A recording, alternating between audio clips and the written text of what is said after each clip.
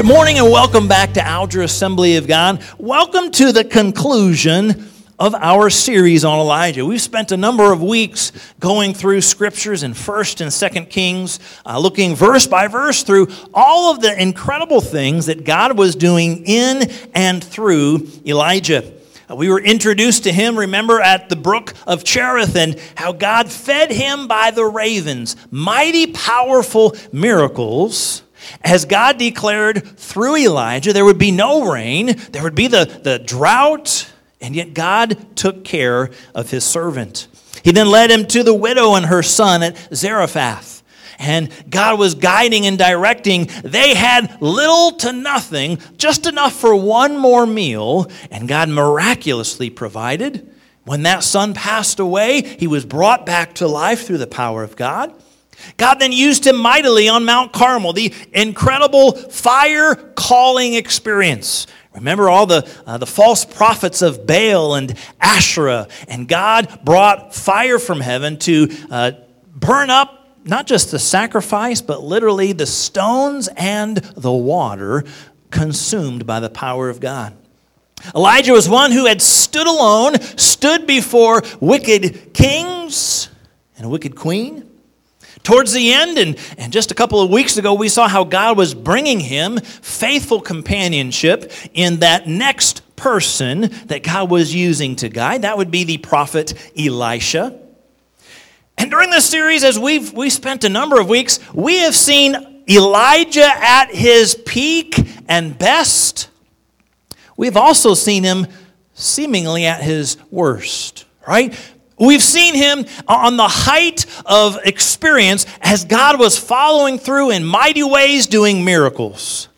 And we've also seen Elijah beaten and down and discouraged, defeated, walking in despair. Remember, he said, "I'm the only one left." And so we've seen the highs and we've seen the lows with the prophet Elijah. In a sense, he kind of emerged out of nowhere. God plucked him, God called him, God used him to do some mighty things to his people. And we've seen him in a variety of experiences. But as we conclude this series, as we conclude this particular study on Elijah, this might be it's the one that might top them all.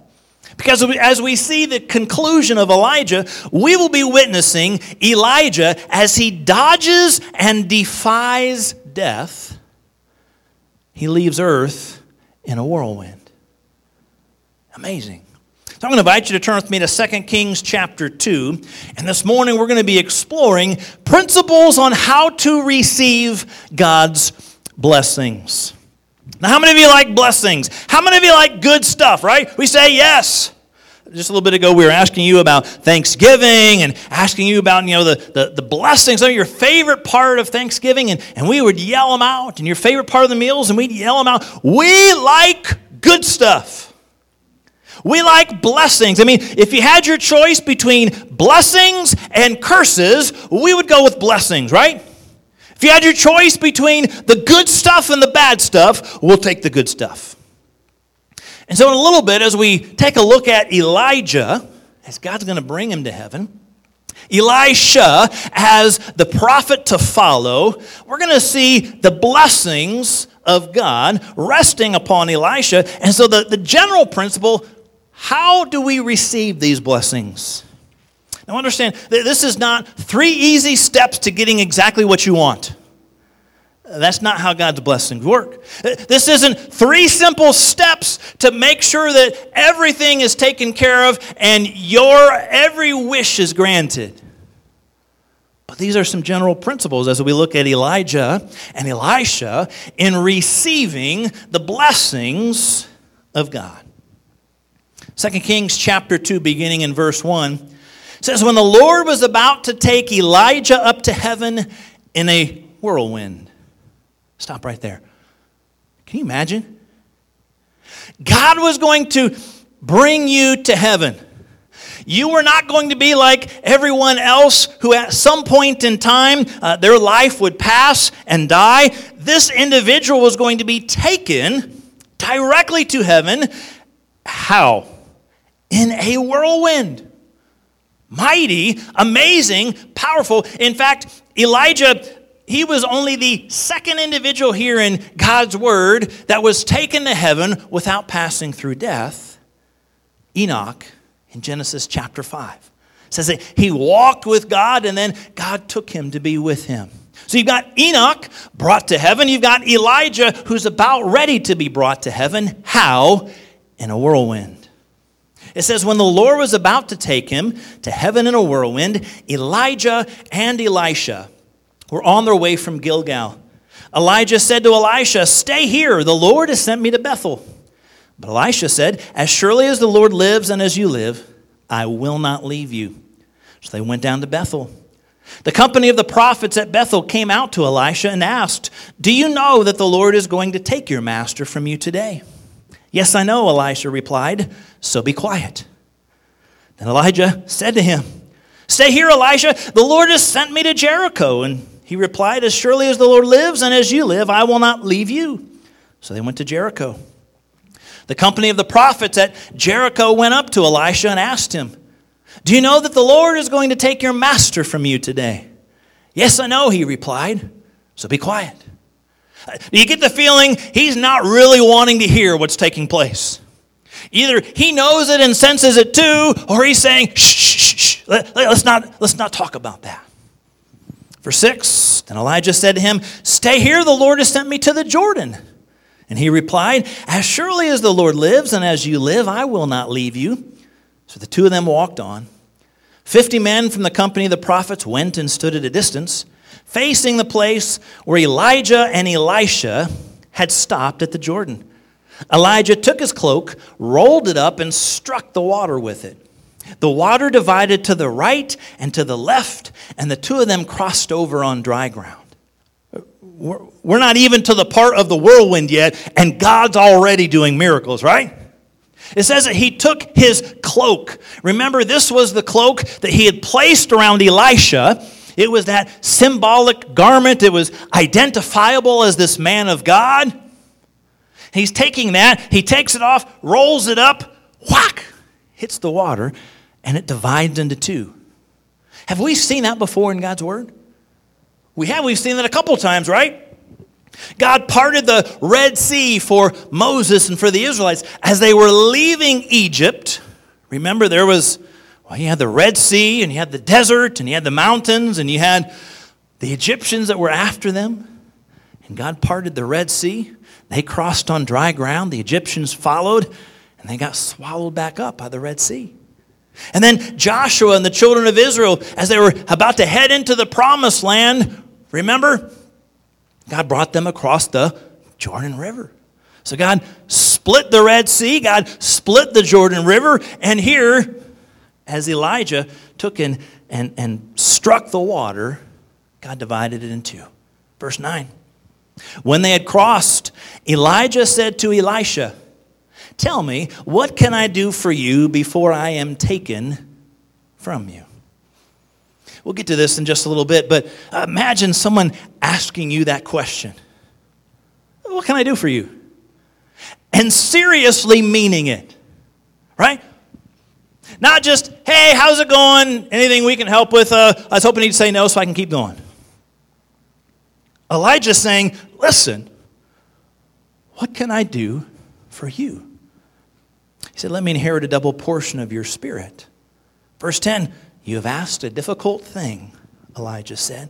Yet if you see me when I am taken from you, it will be yours. Otherwise, it will not.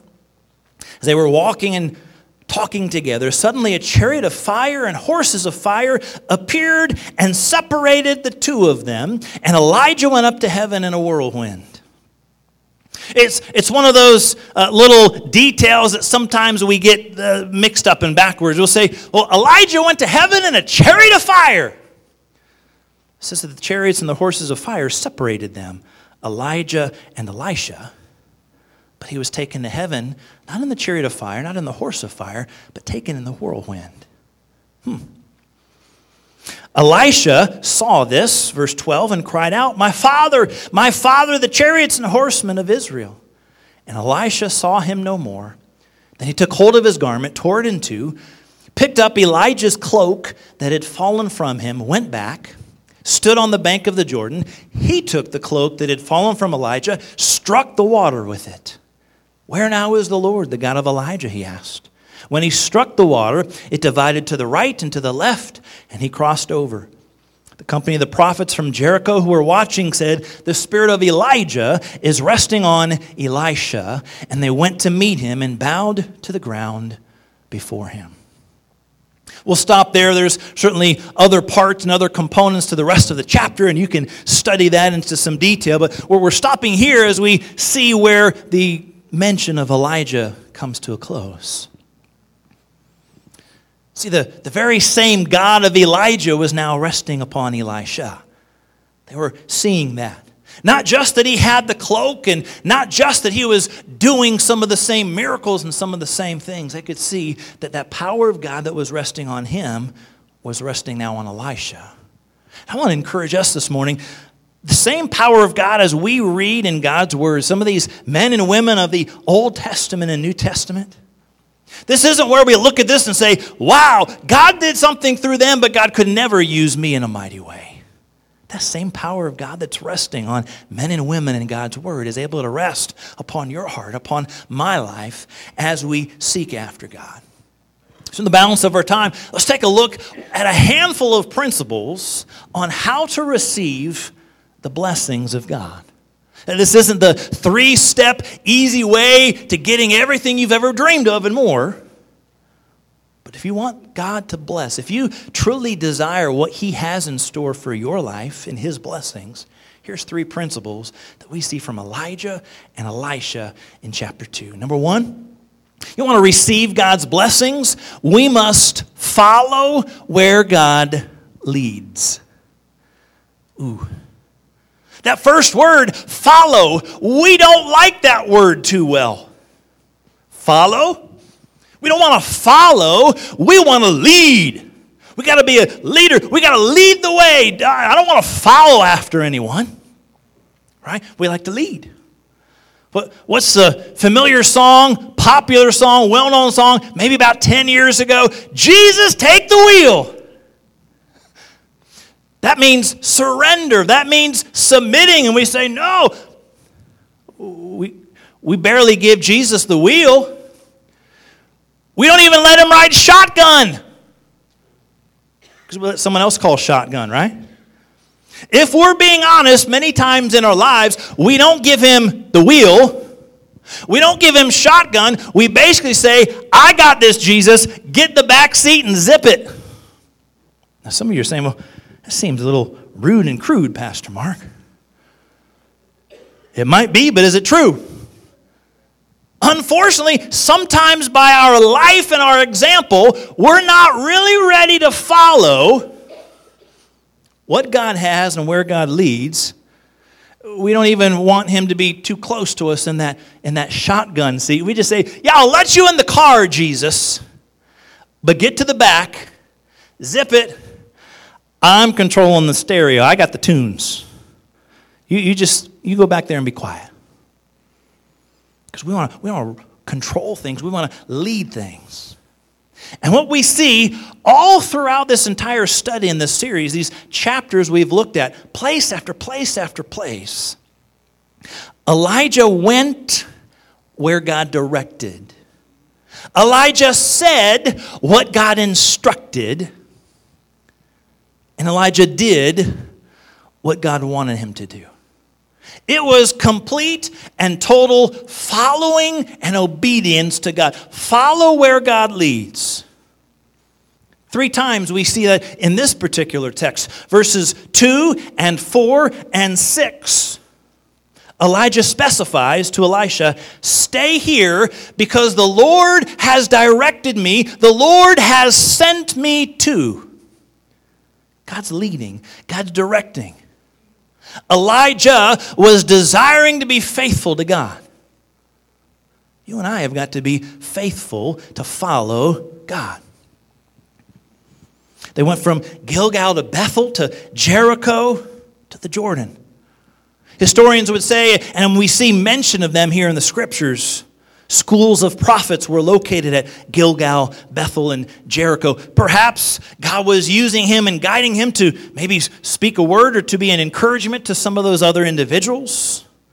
Whatever the case, wherever God led him, and this was right before he was about ready to be taken out. To the very end, Elijah sought to follow God. Where are you leading, God? So let's take a brief look at some of those places. You'll see some in-depth teachings and studies in other areas. But they were in Gilgal, and he says, God's led me from Gilgal to Bethel to Jericho to the Jordan. What are some of the things that as we follow where God leads, these are some things God might ask of you or I. Gilgal. It's a place of new beginnings. The first place where the Israelites camped after entering the promised land. That new beginning of Gilgal. Gilgal was also a place of separation and cutting away. It was there that these Israelite men submitted to that act of circumcision, the delicate cutting away of a particular part of skin and flesh. It was symbolic, not just in the piece of skin, but the cutting apart, the separation from the world and the separation unto God. There was purity, there was holiness. As we follow where God leads, it involves purity, it involves holiness, it involves following after Him, sometimes in the case of new beginnings. So they were in Gilgal. God guides and directs them to Bethel. Bethel literally means house of God. Beth, house, El, God. House of God. A couple different interesting things took place at Bethel. It's where God appeared to Abraham. He built the altar to the Lord. It was devotion unto God, and it was communion and fellowship, spending time with God. But you remember at Bethel, that was also where Jacob encountered God. Remember the dream, if you would? Angels ascending and descending on that ladder to or stairway to heaven. It was that communication, that time with God. He heard God promise to be with him and to take care of him. As we are following where God leads, are we desiring to have time in God's presence? Sometimes it's new beginnings. Sometimes it's that purity. It's that devotion to Him. But at Bethel, there's that time spent with God. Are we willing to invest in His presence and hear from Him? Gilgal, Bethel. Thirdly, they go to Jericho. Now, what comes to mind when you think about Jericho? Walls come crumbling down. I mean, there's songs about it from children's Sunday school if you were in children's Sunday school as a child. Jericho and the story of the walls falling down, one of those incredible flannel graph stories as a child. But it's that mighty story of God bringing them, as He's going to bring them into the promised land. Jericho was a city who had walls all the way around it. It was pretty fortified and strong. What was the battle plan? Was the battle plan to build a battering ram and just charge and bust the walls down? No. It was simply to walk around the city. On the first day, you walk around once, head home. Second, third, fourth, fifth, sixth day, walk around the city once and head home. Seventh day, you walk around the city 7 times, and then you shout. And then you let God do His thing. At Jericho, you got to walk by faith. You got to trust in God. I mean, what kind of faith and trust did it take to walk around a heavily fortified city wall, not say anything, on the 7th day do it 7 times, and then just yell, "Ah!" and believe that God's going to take down the walls in the city? That's walking by faith. When we follow where God leads, we might not always have the answers. We've got to walk by faith and then trust in Him. We've seen that in Elijah's life. That was a great illustration for Elisha as he was getting ready to move forward in what God had for him. God's the one that brings the power. It wasn't their mighty miracle of the walk or the shout. It's just simply, we're going to trust in God, and God brings the victory when it's all done. God gets the glory.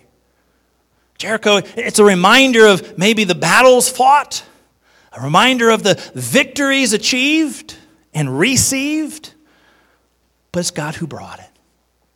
So maybe as we are faithful, and maybe as we are following where God leads, maybe it includes walking by faith and trusting in God like the Israelites did at Jericho.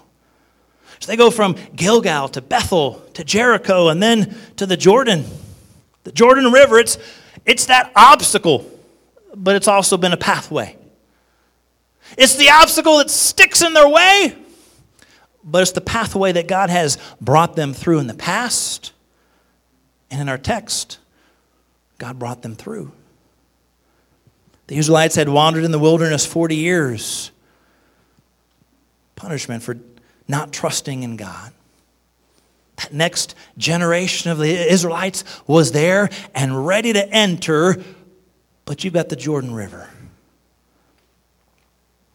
It stood in their way. And not just any ordinary river. Remember, it was at flood stage. And the mighty touch, the mighty hand of God, the miracle that God did.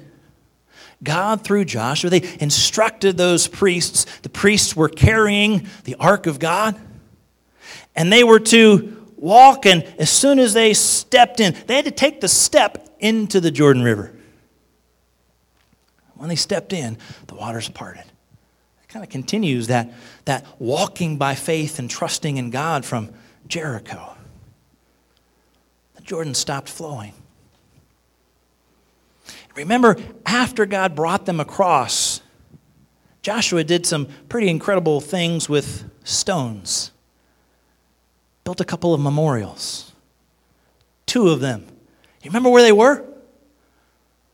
One of them was after they had crossed the Jordan River. One of them was right there. They made this group of 12 stones, a large stone for each of the 12 tribes. And so there was this monument, this memorial, a remembrance of what God had done.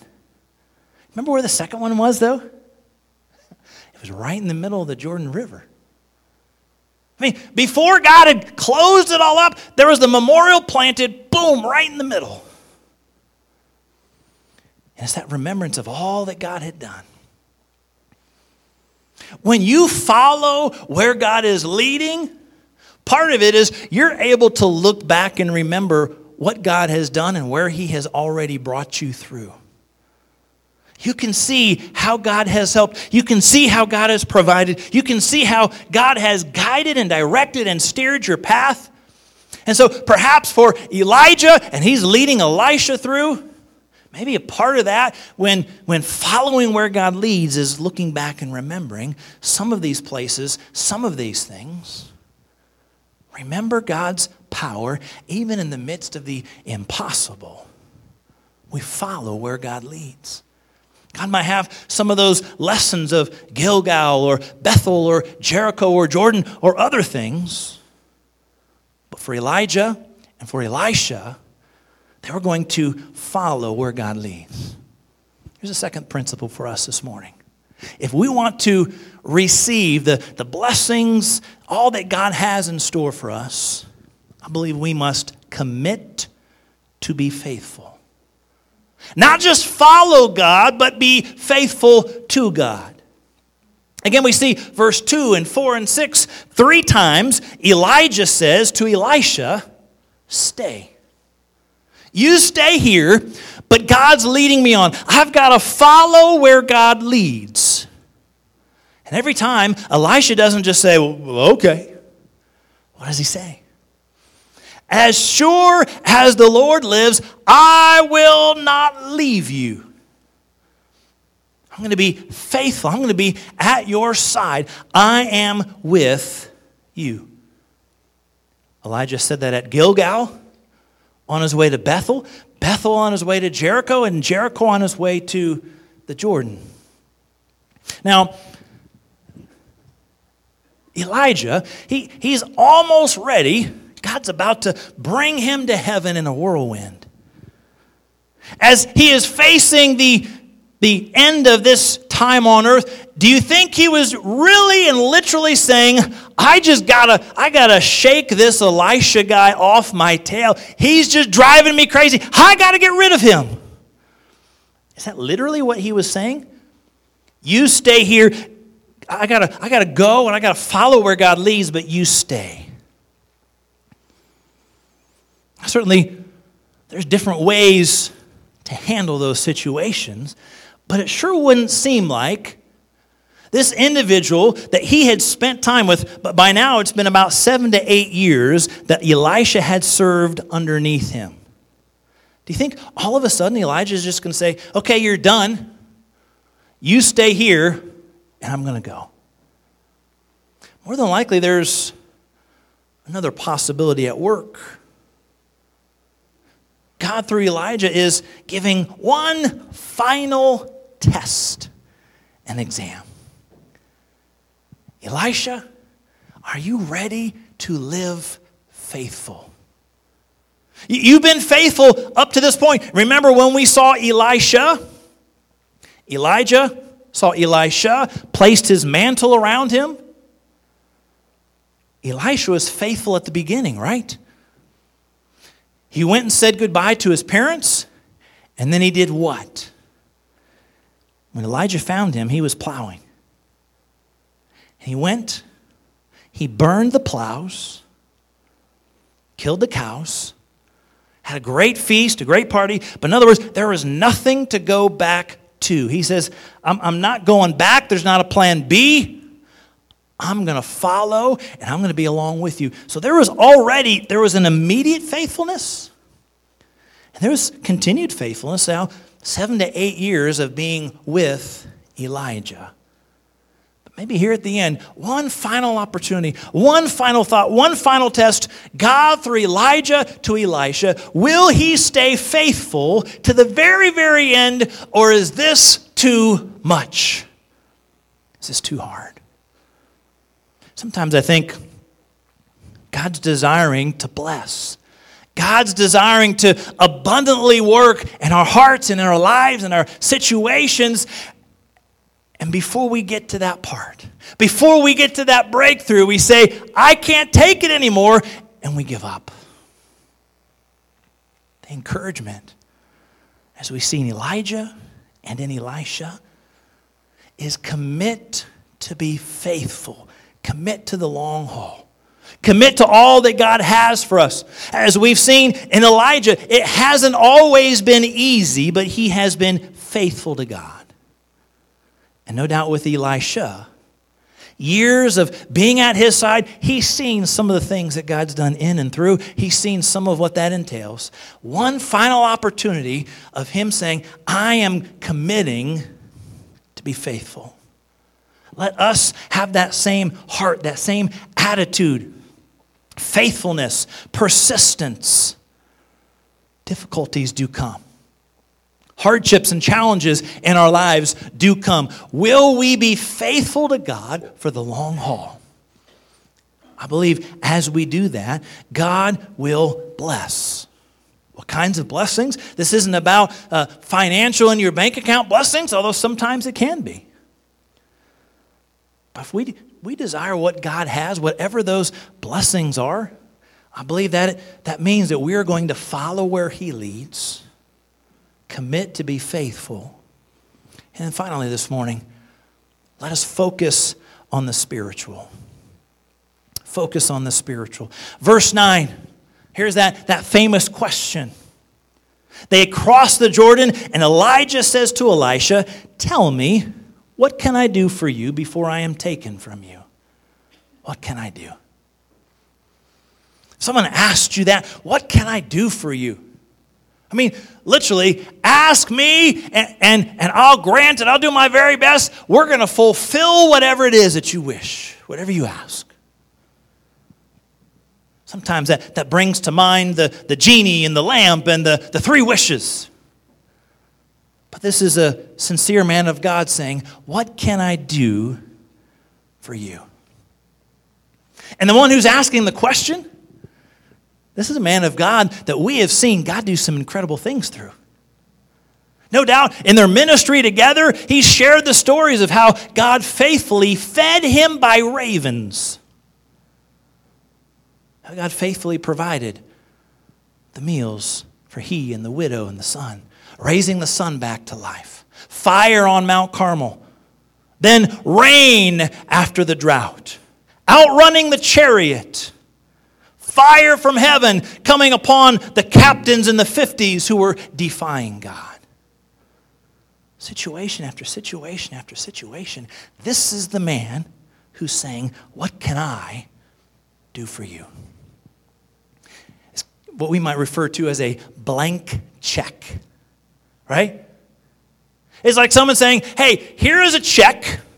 I want to bless you. You just fill in the amount. I've already signed it. Here you go. And the question is, well, man, what would I write for that? How much would I write? And it kind of comes to that, well, how bold am I ready to be? And we can come boldly to God, boldly requesting and boldly desiring what he has for us. But he made an interesting request. He said, let me inherit a double portion of your spirit. And even Elijah, who's seen and experienced a lot, it's almost as if he was taken aback a little bit. Now, many times when this is described or illustrated, the emphasis is on the double. I want the double portion, meaning I want double what you got for me, God. You know, you did some great things for him, but I want to be even bigger and better than him. Let's understand, this is not about Elisha being kind of an ego man. Man, you were good, but I want to be twice as good as you. It's not quite that. Again, a little different in our culture and in our times. We talk about double portion, and we just think twice. Man, I want double what you get. That's a brother, sister, brother, type of thing, right? I'm going to have twice as many cookies as you. That would be us, kind of in the flesh. Biblical days, you take a look at the inheritance that's passed down, and Deuteronomy 21 would talk a little bit about some of the inheritance thoughts. But it's the firstborn who basically receives that double portion. So in a sense, it's as if he is asking for that blessing, that honor, that privilege of being considered as the firstborn. Not that he's saying, I want to just do twice as many things as you. But it is interesting. Take a look and see the mighty hands and the miracles that Elijah did, and then recount the miracles that Elisha has done. And it basically is about double. But he's not asking from an ego standpoint. He's asking more about this greater share, more about this mindset of the firstborn son. You've got all these other prophets around, but he's saying, I want to be considered kind of like that. It's a pretty bold ask. The encouragement, the challenge for you and I is we can come boldly to God. We can come boldly, but how do we do that? We focus on the spiritual. Elisha didn't say, well, remember all the stuff I gave up? All my cows and all my plowing equipment. Yeah, I want all of that plus interest. His focus wasn't on the material. His focus wasn't on the stuff of life. His focus was on the spiritual. God, what can you do in and through me? This anointing, this hand upon my life. Many times, as we become bold in our expression towards the Lord, sometimes that boldness is about everything but the spiritual. We'll seek everything else and hope that there's some leftovers in the spiritual that'll trickle into our life. God, I pray for finances, and God, I pray for this and this and this and this. Oh yeah, by the way, would you bless spiritually? Jesus had a little something to say about that, didn't he? Matthew 6:33, He said, but seek first his kingdom and his righteousness, and all these things will be given to you as well. See, I fear that many times we get this backwards. We seek the material, we seek the physical, we seek all of these other things and hope that there's some spiritual thrown in at the end. But many times what happens is by seeking the material, seeking the physical, seeking all these other things, we lose out on everything. Jesus said, we've got to flip our mindset. Seek the spiritual. Seek first God.